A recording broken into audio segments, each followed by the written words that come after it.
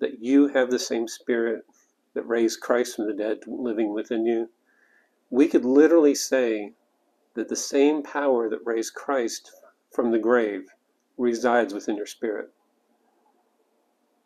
This means that you are not waiting for God to move in your life. He's waiting for you to release the power already within you. Many Christians will spend hour upon hour upon hour praying that God would pour out his power, pour out his Spirit in their life. When the Holy Spirit has already been poured out, we see an account of that in Acts chapter 2. The Holy Spirit was poured out, and he's never left. He's dwelling within your spirit. We started in Romans chapter 1 with Paul's statement saying, I'm not ashamed of the gospel. Let me begin today by reading that to you again.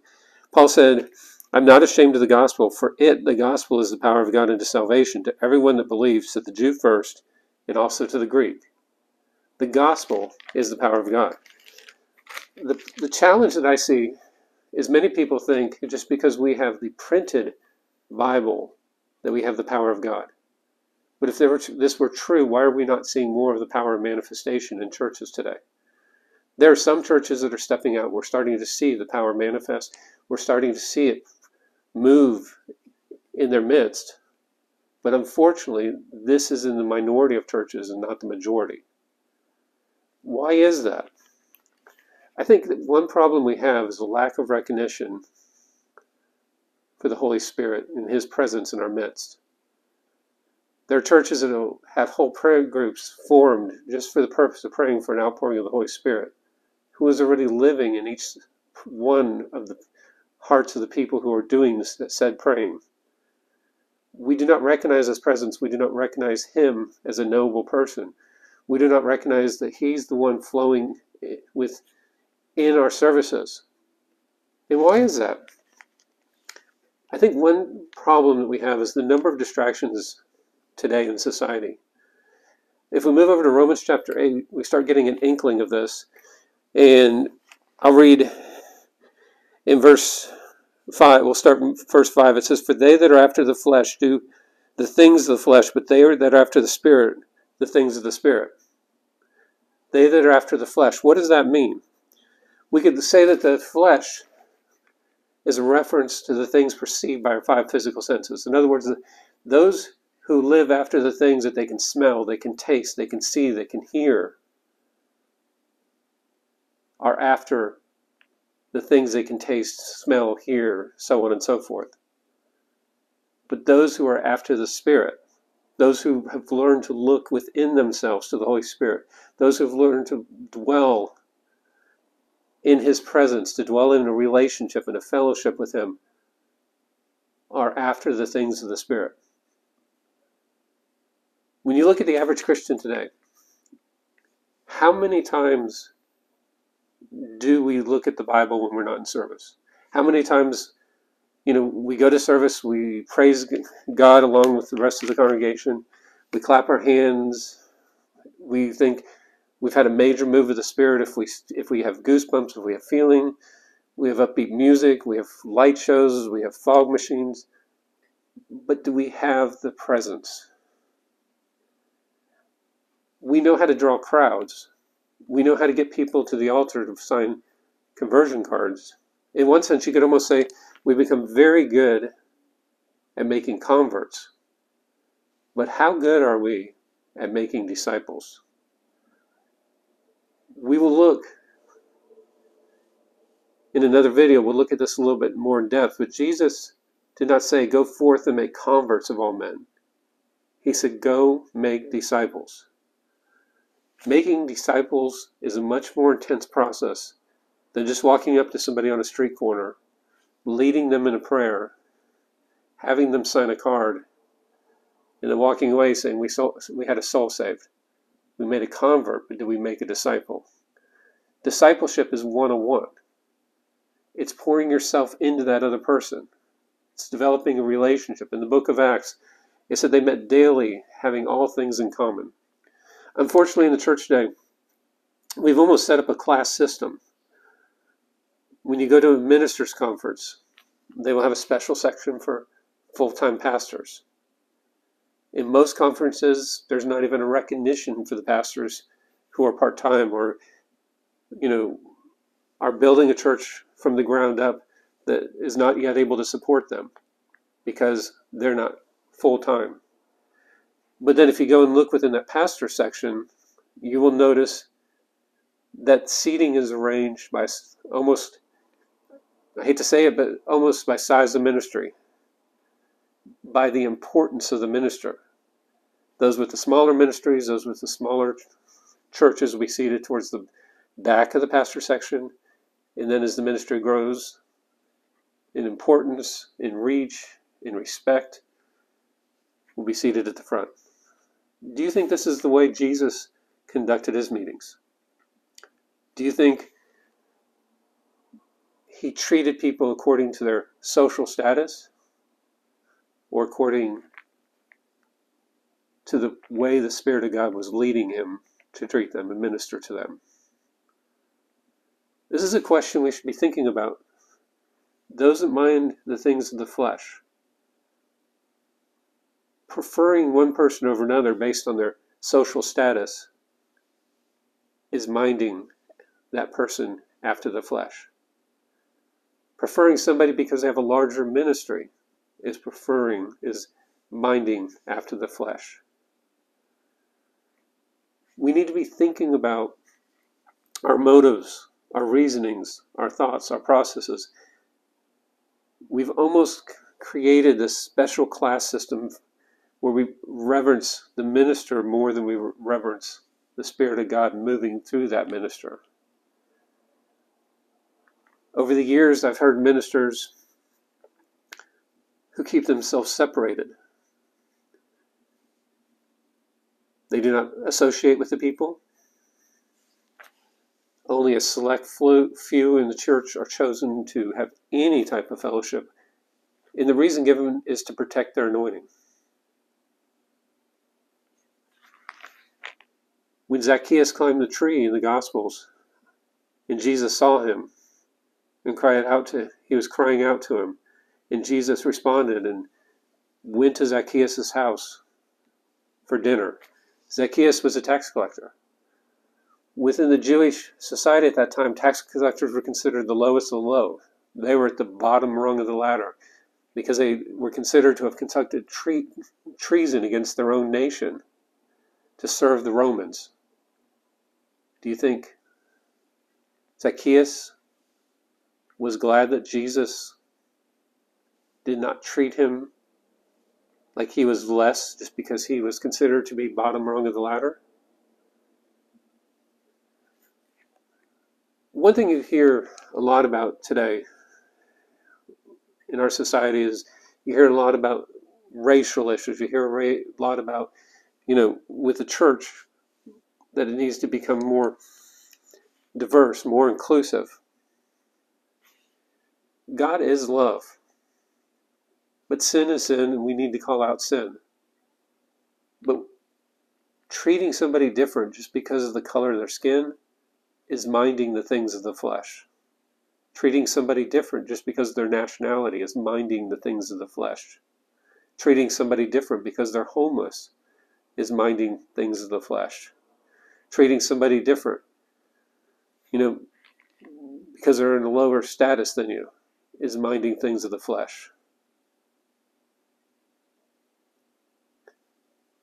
Paul goes on to say in verse 6, Romans 8, verse 6, "For to be carnally minded is death, but to be spiritually minded is life and peace."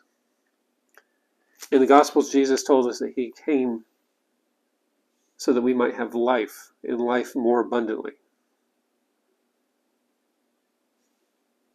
If we're not seeing that life manifesting in our midst, if we're not seeing that life manifesting in our families, in our churches, in our situations, I submit to you that maybe it is not because God is holding back. Maybe it's because of what we're minding, what we're focused on, what we're considering. Let's move beyond. Okay, I use the example, treating somebody different because of their color of the skin, because of, their social status, so on and so forth. But let's take this to another step. When you wake up in the morning, do you just get up, get ready, head into the office? Do you make time for the Holy Spirit? Do you just go about your normal routine, taking care of your family? Are you minding after the flesh? Or is there an awareness of the Holy Spirit? When you go to work, is there an awareness of the Holy Spirit's presence with you at work? And people say, well, what do you mean? How can you be aware of Him? How can you be thinking about God while you're at work? You need to be focused on your work. You know, in addition to MB Media Ministries, I also work full-time for a company in a cybersecurity role. I work on a very amazing team of very talented individuals. And one of our projects right now is building a new architecture for a government contract. The architecture we've built has received recognition from several vendors who worked in the government space for the security controls, the things we've implemented. But what I don't tell people, what I don't make much emphasis as, and I have mentioned it at times, is as we've been building and designing this, there have been times where I've hit a brick wall, closed my office door, and just closed my eyes and just said, Holy Spirit, I'm an end to myself. Show me how to take this to the next level. Show me how to complete this part of the architecture. And He's been very faithful to do that. In a sense, this recognition they're giving for the architecture our team is building is a recognition for the leading of the Spirit, because I've invited Him into my work environment. I invite Him to be with me on a daily basis. I lean on Him. I look to Him. I ask Him questions, because I want to be spiritually minded. I want to have the life of God manifesting within my work environment. I do the same thing at home. I want to have the life of God manifested. But as Paul said, for they that are after the flesh do mind the things of the flesh, but they that are after the Spirit, the things of the Spirit. What is your focus on each day? When you get home from work, you're tired, you're hungry, you're ready for dinner. Do you plop down and turn on the news? Do you sit down, spend time with your wife, if you have one, or your husband, if you have one? Do you make time for Him? When you're driving to and from work, when you're going to and from the grocery store, are you listening to the radio? Or are you looking to Him, spending some time fellowshipping with Him? They that mind the things of the flesh. Paul said, I'm not ashamed of the gospel, for it is the power of God. Within the gospel, we find the power of God. We're called to make disciples of all men. But we have to make room for Him in our daily lives. We have to make a conscious commitment to mind the things of the Spirit, to not be always looking and paying attention to the natural things more than we are the spiritual things. We need to develop a recognition of His presence in our daily lives. We need to understand that He's with us and wants to be with us, wants to spend time with us. But unfortunately, we most of the time leave Him waiting for us. You see, Jesus came as our redemptive sacrifice. This is true. Jesus went to the cross, purchased our redemption. This is true. Jesus bought the forgiveness of all of our sins through the shedding of His blood as our final sacrifice for sin. This is true. But why did He do that? Was it just so we could experience a healing, just so we could experience prosperity, just so we could experience His blessings? I submit to you that there was more to it than just the forgiveness of sins, than just the healing of our bodies, just the prosperity, giving us financial blessings. In Genesis, we can read where God walked with Adam and Eve in the cool of the day. He created Adam and Eve for the purpose of fellowship with him, for the purpose of relationship.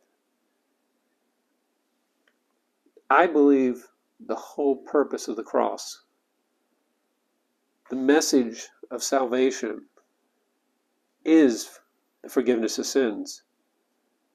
But the gospel message is really a restoration to that relationship. The Holy Spirit, if you've accepted Jesus as your Lord and Savior, the Holy Spirit's dwelling within you, waiting for you to spend time with him, wanting to have a personal one-on-one relationship with him. But unfortunately, most of us will keep him waiting. In 2 Corinthians chapter 13, verse 14, this is a verse that's very dear to me. Paul says, the grace of our Lord Jesus Christ, the love of God, and the communion, the fellowship, the sharing together of the Holy Spirit be with you all.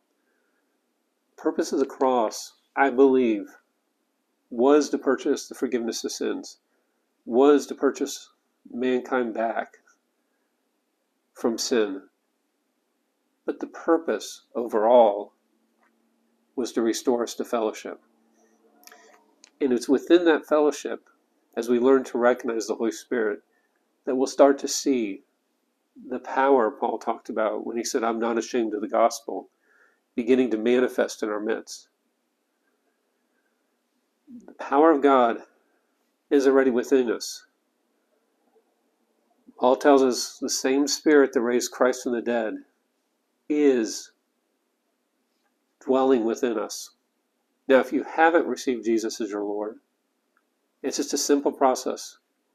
It's believing within your heart, confessing with your mouth that Jesus is Lord.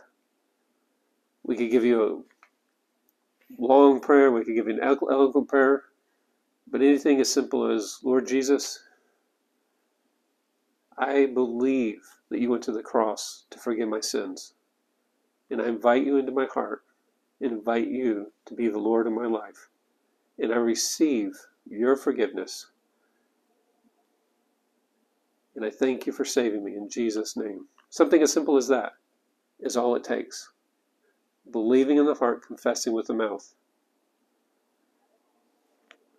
We'll see in the next video that when you do that, the Holy Spirit comes, enters into your spirit. You're completely recreated into a new creation, a level of being that didn't exist before. You were born a sinner, but as a Christian, you've now become the righteousness of God in Christ. And we'll take a look at that in upcoming videos. But you need to realize the Holy Spirit is with you. You're not waiting for him to be poured out because he has already been poured out. He's waiting for you to acknowledge his presence and to spend time with him. He longs to have fellowship with you. He longs to spend time with you. We're going to look back at the ministry of Jesus, and we're going to see how important the Holy Spirit was in Jesus' ministry. But here in our final few minutes of our time today, let me read one last verse to you. In 1 Corinthians chapter 2, we can see Paul in this talking to the Corinthian church, relating his reliance upon the Holy Spirit. Starting in verse 2, I will just go back to verse 1. It says, I, brethren, when I came to you, I came not with excellency of speech or of wisdom, declaring unto you the testimony of God. For I determined not to know anything among you save Jesus Christ and him crucified. And I was with you in weakness and in fear and in much trembling. And my speech and my preaching was not with enticing words of man's wisdom, but in demonstration of the Spirit and of power, that your faith should not stand in the wisdom of men, but in the power of God. That your faith should not stand in the wisdom of men, but in the power of God. How is the power of God manifested through him? He tells us in verse 4, it was through the demonstration of the Spirit and power. Our time is up today. And I thank you for joining me. We'll continue our discussion in the next video. Continue looking at this gospel, this good news, preached by Paul, preached by Jesus, in our search to understand how to release the power of God in our lives. Thank you, and God bless.